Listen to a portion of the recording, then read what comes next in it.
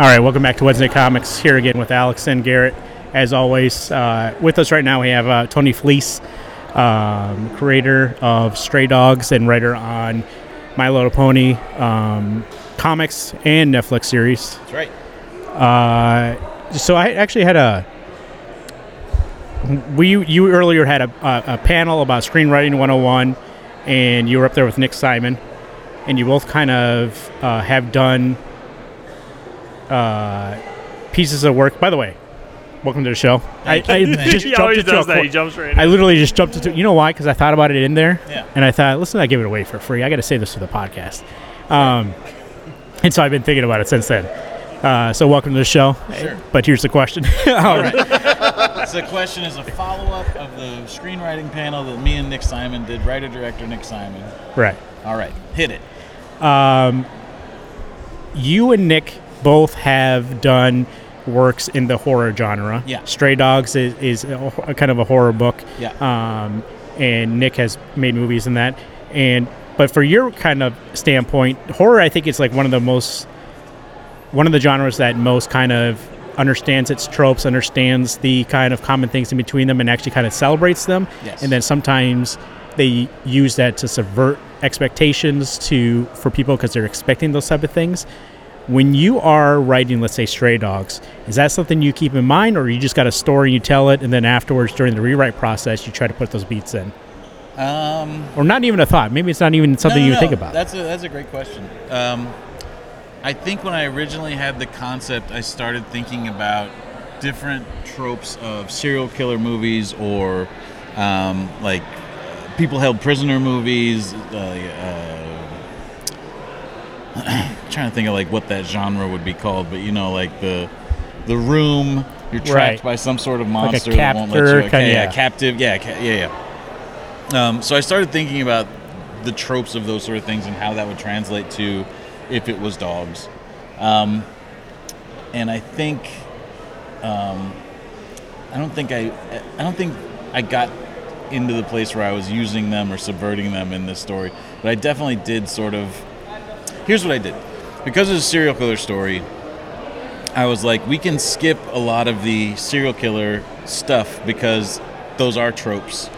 And people understand once you show them a few things what the deal is. And because the story is told from the perspective of these dogs, they wouldn't know anyway. We're just basically using the tropes of serial killers and saying, like, here's what's going on to the reader without having the dogs go like, oh, he must be, like killing only women, or, like he follows them in parking garages or whatever. Like They only know what they know, but we can tell the reader more just through images even because they have lived in this world and seen Silence of the Lambs and seen serial killer movies and I feel like the dogs themselves too, like the reader figures it out before the dogs do ever, because they're not expecting anything like that to happen until they clearly see physical, in a dog sense, the smells and kind of things like that, the kind of behavior of this person that they're used to, and then what happened to my old kind of owner. Is that also, like, when you started that story, was it the dogs first and then you realized you could use them, that they don't know any kind of better, or was it like, I need to find some way of having a group of characters who are kind of ignorant to this type of person? It was dogs first. When I came up with the idea for that story, it was I was watching a show where there was a serial killer and he ended up with a dog, and I didn't see how he got the dog. Right. And so really, like, the idea for the story came from the idea of what if a serial killer killed people and took their dogs as trophies? Right. Like, so that was the germ of the idea, and then very quickly it became like I thought about, what perspective do I tell this from? Do I tell it from if it's told from the idea of the victims, that's not like super original. If it's from the perspective of the killer, that's not great. From the cops, I don't really care about that. But then I thought, like, what if it was like Oliver and Company? Right. What if it's from the perspective of these dogs and they don't know? Like, and they're dogs, they're not cartoon dogs who know cultural references and stuff like that. They're just dogs. And so that was sort of where it came from.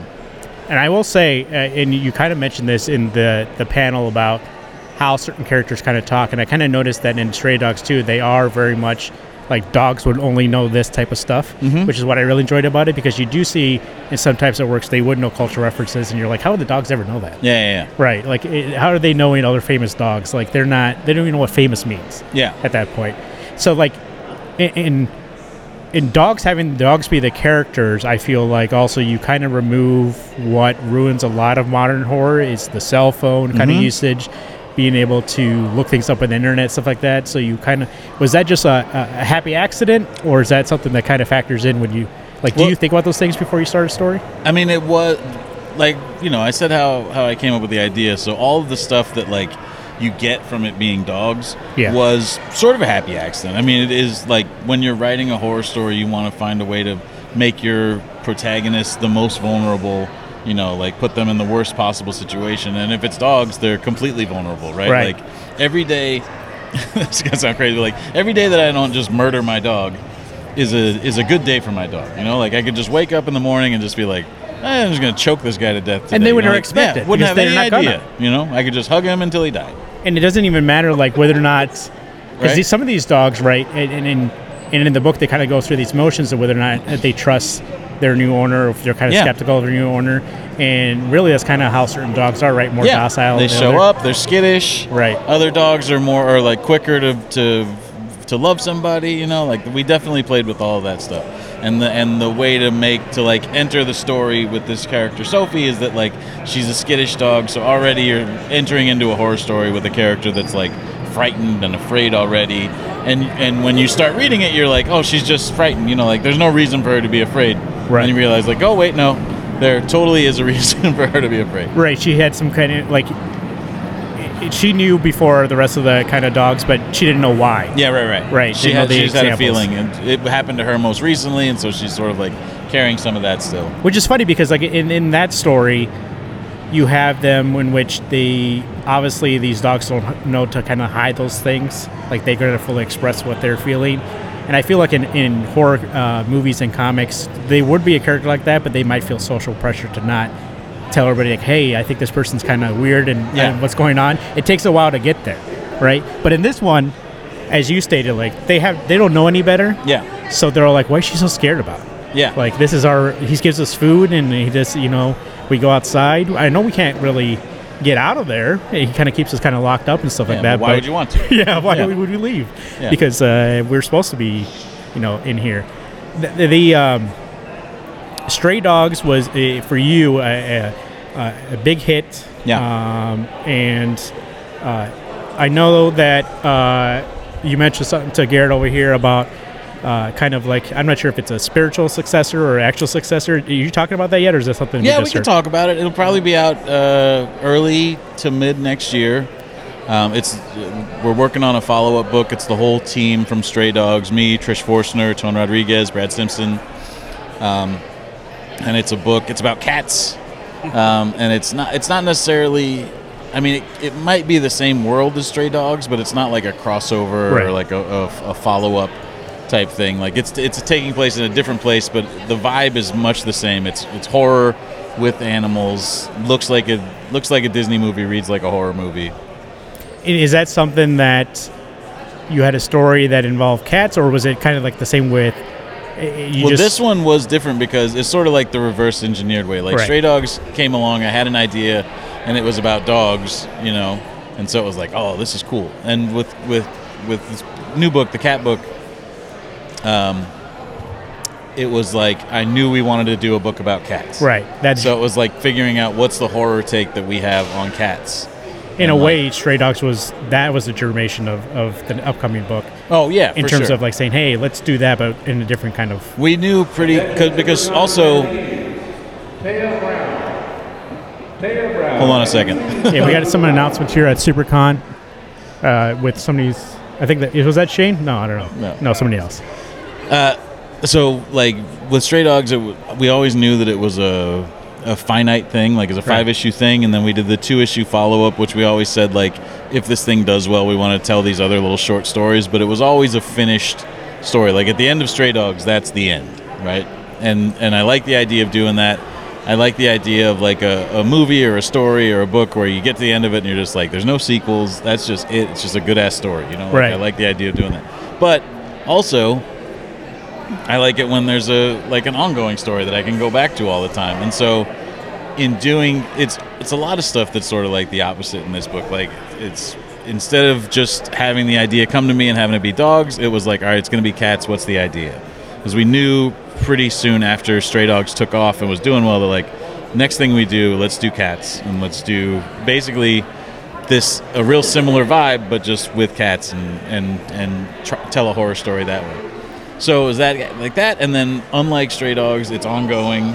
So it's like all these things. It's not dogs, it's cats. It's not limited, it's ongoing. You know, it's not serial killer. It's sort of like zombies, but it still exists in the real world and in the Stray Dogs universe. You know, is part of it also that, and this isn't a total one-for-one analogy, but so Robert Rodriguez made a movie called El Mariachi. Yeah. Like totally low budget. He was like, hey, let me just make it. I want to put out a story. And then when it became such a huge indie kind of hit, he's like, what if I did this now, but now that I know how to do this, I have more money, let's do Desperado. It's kind of like that. Like, you kind of know what writing these kind of animal characters would feel like, and you're like, let's go that route? Yeah, a little bit. Yeah, I guess so. I guess that sort of tracks as well, because Desperado is it's not the same character, it's not the same story, but it's supposed to be just like, what if we did it? World. Yeah, feeling. Same thing when he went to Once Upon a Time in Mexico. He's like, what if we did it and it was big budget? Yeah. Right? And it's like, let's go fully out and just make it more, it's almost more of a fairy tale than the rest of them, because it's so out there. And so, are you noticing that when you're writing your new book? You're like, hey, this is actually like, I learned from Stray Dogs on how kind of to make for this sure work. Well, I mean, there's definitely a confidence that comes from having done Stray Dogs and having that do so well, and and also feeling like, you know, I'm from the Midwest. My initial response to everything is to sort of downplay it, you know, and just like, it's whatever, you know. But this book, like, it was good, you know, and it's like, it feels shameful to say it out loud, like, I made a good thing, you know. But having done that, I do feel a little bit of like, I think, you know, like, I can sort of trust my ideas with this other stuff, and like, you know, and sort of lean into stuff like this. And that's kind of part of it too. Like I was, that part of that is that, like you said, not even a confidence thing, but just mainly, like you said, that the market is there for that type of story. So let's go at that again if I have an idea for it. I feel like we opened a market that did not exist in comics before too. that. There's dog and cat comics all over the place now that aren't for kids, that are like serious dog and cat comics that did not exist, you know, before 2021. And I will say, before I read Stray Dogs, and actually I read it because a few years ago you came to SuperCon and I went to one of your panels, and you kind of explained more of what actually involved and the inspiration kind of for it. But prior to that, it was kind of like, as you stated, like it's a dogs kind of book, and you kind of, and in the way that you kind of draw it, or the way that it's kind of drawn, is almost kind of like that Disney kind of style. So you really do think it's a kid's book. But then when I started reading, I'm like, oh no, this is it's not for kids. In a way, that's almost to catch the reader off guard, to be like, you think it's going to be like that. Well, that's definitely what it was a drawback, and it's luckily the people at Image encouraged it. We were like, what if we did like horror poster like homage covers for this book? And they were the first ones to say like, oh, that's a great idea, because it tells the readers that this is not just for children, that this is, you see like a horror movie and a cartoon dog, and it tells the reader like, oh, this is a horror thing with cartoon dogs, you know. But I do think too that just when you're, besides the covers, when you're inside of it and you're reading it, the gentle, like, beautiful, cartoony artwork that Trish does really does sort of lull you into a false sense of security. Right. And it's a trick.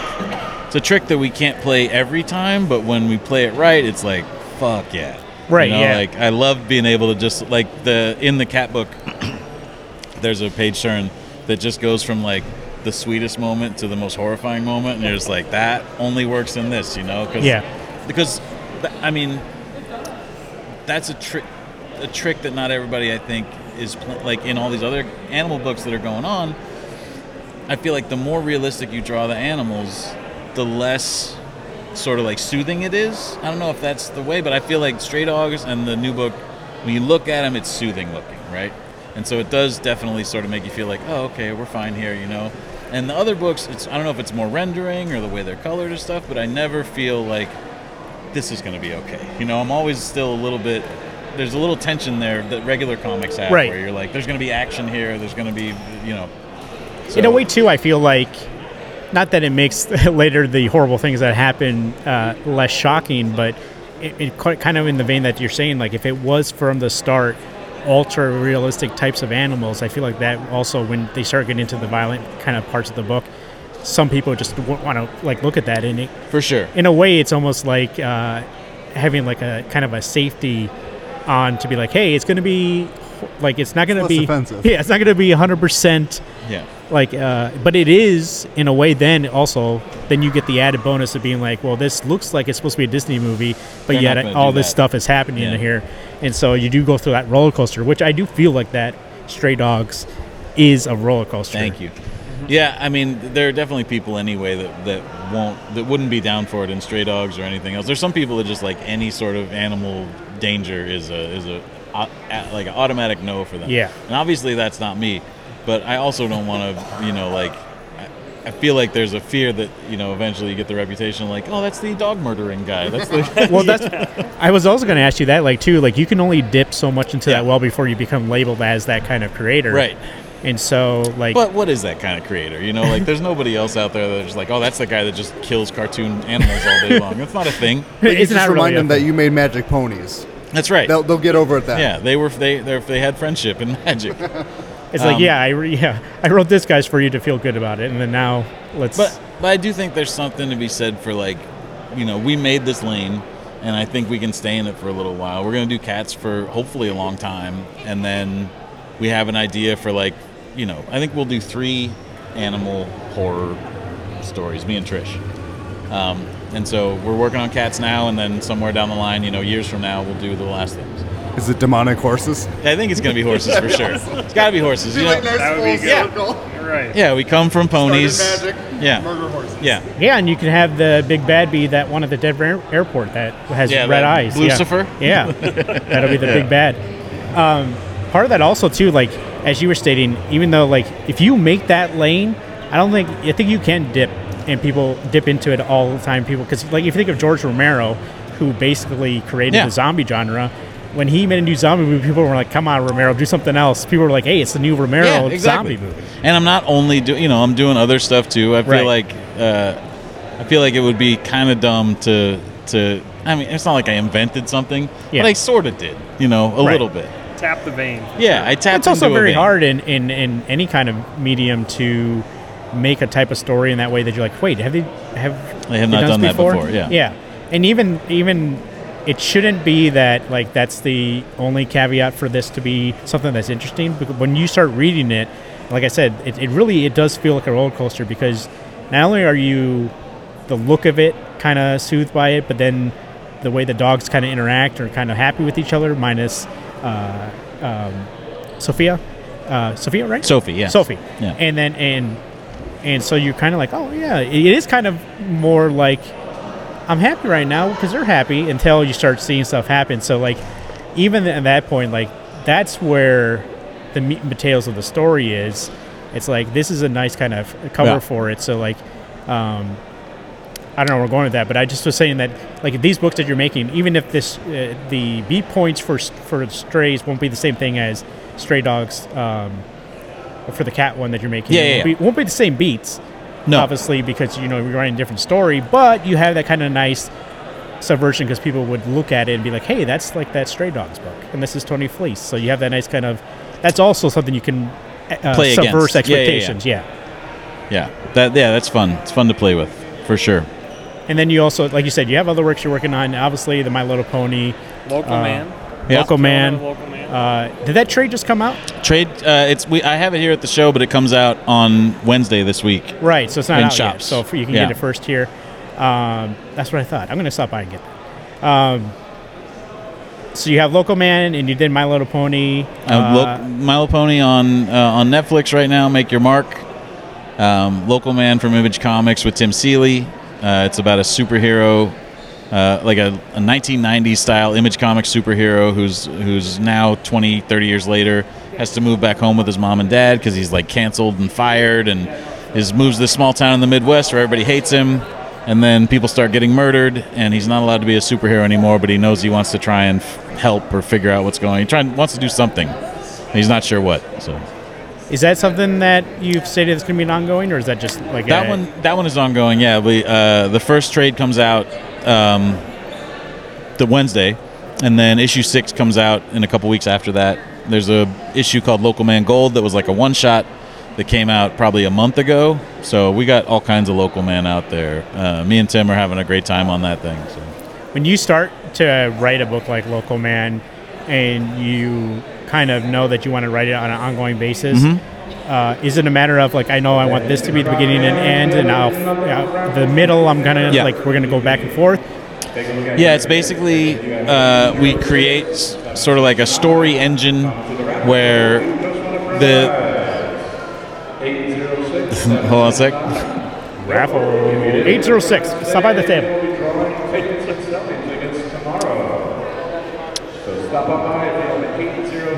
Whoa. Also, a couple more minutes until we have a special raffle. So if you have a yellow ticket, start making your way down. We're going to have a 1-ticket draw for 15 items. And another thing. You see, this is why we recorded the main part of the show in the hotel, because I was just like, Nice. I told you guys the I announcement. don't feel any worse, though, doing it out here than we would have in there, because it still would have been loud. Oh, yeah, in there, yeah. No, we set up like a story engine in Local Man where he has to move back to the small town. He thinks he's going to be away from all the sort of like the hero supervillain nonsense, and then the more he digs into it, he realizes that this shit just bleeds into everywhere, and so parts of his past are coming back to haunt him. And then also we sort of set up a deal where mysteries can sort of pop up, and he, even though he's not supposed to be, he's not necessarily like a detective. He just realizes that, like, from having been a superhero, he wants to save the day all the time, you know? So he ends up getting wrapped up in these things. So, yeah, we know what the beginning, and obviously we know what the ending is. And the middle is just a matter of sort of, like, stretching it out and putting these adventures in there in the middle until we get to the point where we want to wrap it up. Do you have when you and Tim start on this book, like, do you have an idea how big the middle you want it to be, or you're saying we'll go as long as it feels good? We'll go as long as it feels good, and as long as it's, you know, we can afford to make it for it. Because it's creator-owned comics, which means like we don't get paid up front. We just get paid based on how it sells. And so right now it sells enough that we can afford to make it. But it's not like Stray Dogs was a phenomenon. So like that thing started coming out, and we're just like, holy shit, this is great. But this book, and what I should have done if I was just like really dedicated to my craft, was just put all that money aside and just only use it to be able to make whatever comics I wanted for the rest of my life. But instead what I did was I bought a house. That's economy, Tony. So now I have to just keep making money. Just keep working and making money. Local Man coming out Wednesday, and then issue 6 next week. That's right. Maybe the cats will do what the dogs did for you. Listen, I have a feeling people like cats. I'm not expecting it to do as crazy as Stray Dogs was, because I feel like that's like a once in a lifetime sort of crazy success situation. But you know, I have a feeling we'll do okay with it. You know, knock on wood. I'm excited that's going to be ongoing, because Stray Dogs I wish would be ongoing, but I'm glad you had a complete story. Well, we wish that too. You know, like as soon as people start reading, I was like, I wish this wasn't the end right now, but it is. So we gotta wrap it up. It makes you want more. Well, in a way, that's also kind of like a testament to how strong those characters are, that people want to see more of them. But also, like you said, you have to just know when the story's going to end. For sure. And I feel like we could have probably, you know, maybe stretched it out by an issue or two in the middle there. There's a little bit in Stray Dogs where we thought, what if they get all the way to the climax and then they all forget, and we come back and there's brand new dogs there now. There's like 10 new dogs, and we're just like, holy shit, what happened? You know? Yeah. So there's a part of me that wanted to pull that trick, but also it was just like, you know, this is our first time doing a book at Image. We weren't sure it was going to, you know, we just sort of had to figure out, like, this is our book. This is what we're going to do. So speaking of it, you're saying Stray Dogs was a phenomenon, but you also had been writing My Little Pony during also when it's turned into this huge fandom thing. Like, when you first started writing that book, was a weird thing to kind of navigate, that people feel so strongly for that book, and it's kind of just like now you don't even think about it? It's so used to it? It was sort of like my first taste at that sort of fandom and success, and The My Little Pony books. So weirdly, I drew the My Little Pony books. I wrote them once in a while, but very rarely. And then I wrote for the TV show. So it's my career is confusing and strange, but like through pony fandom and brony conventions and stuff like that, we definitely got a taste of what it was like to just be like make this beloved comic book. Right, until Stray Dogs, I didn't think I'd work on any other comics that sold like hundreds of thousands of copies and stuff. But then not everybody, it's, like I said, it's a once in a lifetime crazy thing like that. And I forget whether or not My Little Pony was, when you started writing it, was it already crazy like that, or was it happened afterwards? Yeah, when I started, so they started making the comic 2 years after the new series started. So like they were wrapping up the second season. Hold on. These announcements are so intricate and detailed. You know what's funny is that when we were deciding whether or not to record here or over there, when we did the other part of the show, they were like, "Hey, it's no announcements right now." But now that we're actually recording, they decided to do them back to back. So the Ponies, it was in between the second and third seasons, and the book launched, and it was sort of like at the height of its popularity. Right, okay. And so there was already bronies, there was already this adult fan base and kid fan base, and so it came out, and it was parents wanting a comic to buy for their kids, it was bronies, it was speculators, it was all this stuff, and it just came out, and so the first issue of that comic sold over 100,000. Which doesn't make a difference to the people that write or draw it because you don't get extra money for success on licensed books at IDW. I mean, if you did, though. But we could go to conventions, and all of a sudden it was like Jim Lee walked in or something, like at certain conventions. So I did have a nice taste of that for years.